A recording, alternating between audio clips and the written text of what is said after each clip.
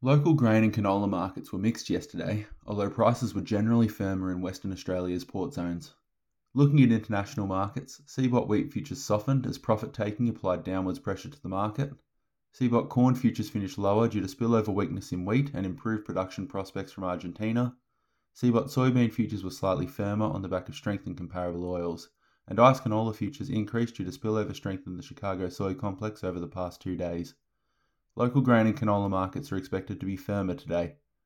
CBOT March 24 wheat was down $8 Australian per tonne to $335 per tonne. ICE March 24 canola was up $13 Australian per tonne to $740 per tonne, and Matif May 24 canola was up $9 Australian per tonne to $714 per tonne. You can keep up to date with today's local pricing action with ProFarmer Price Discovery at www.profarmergrain.com.au.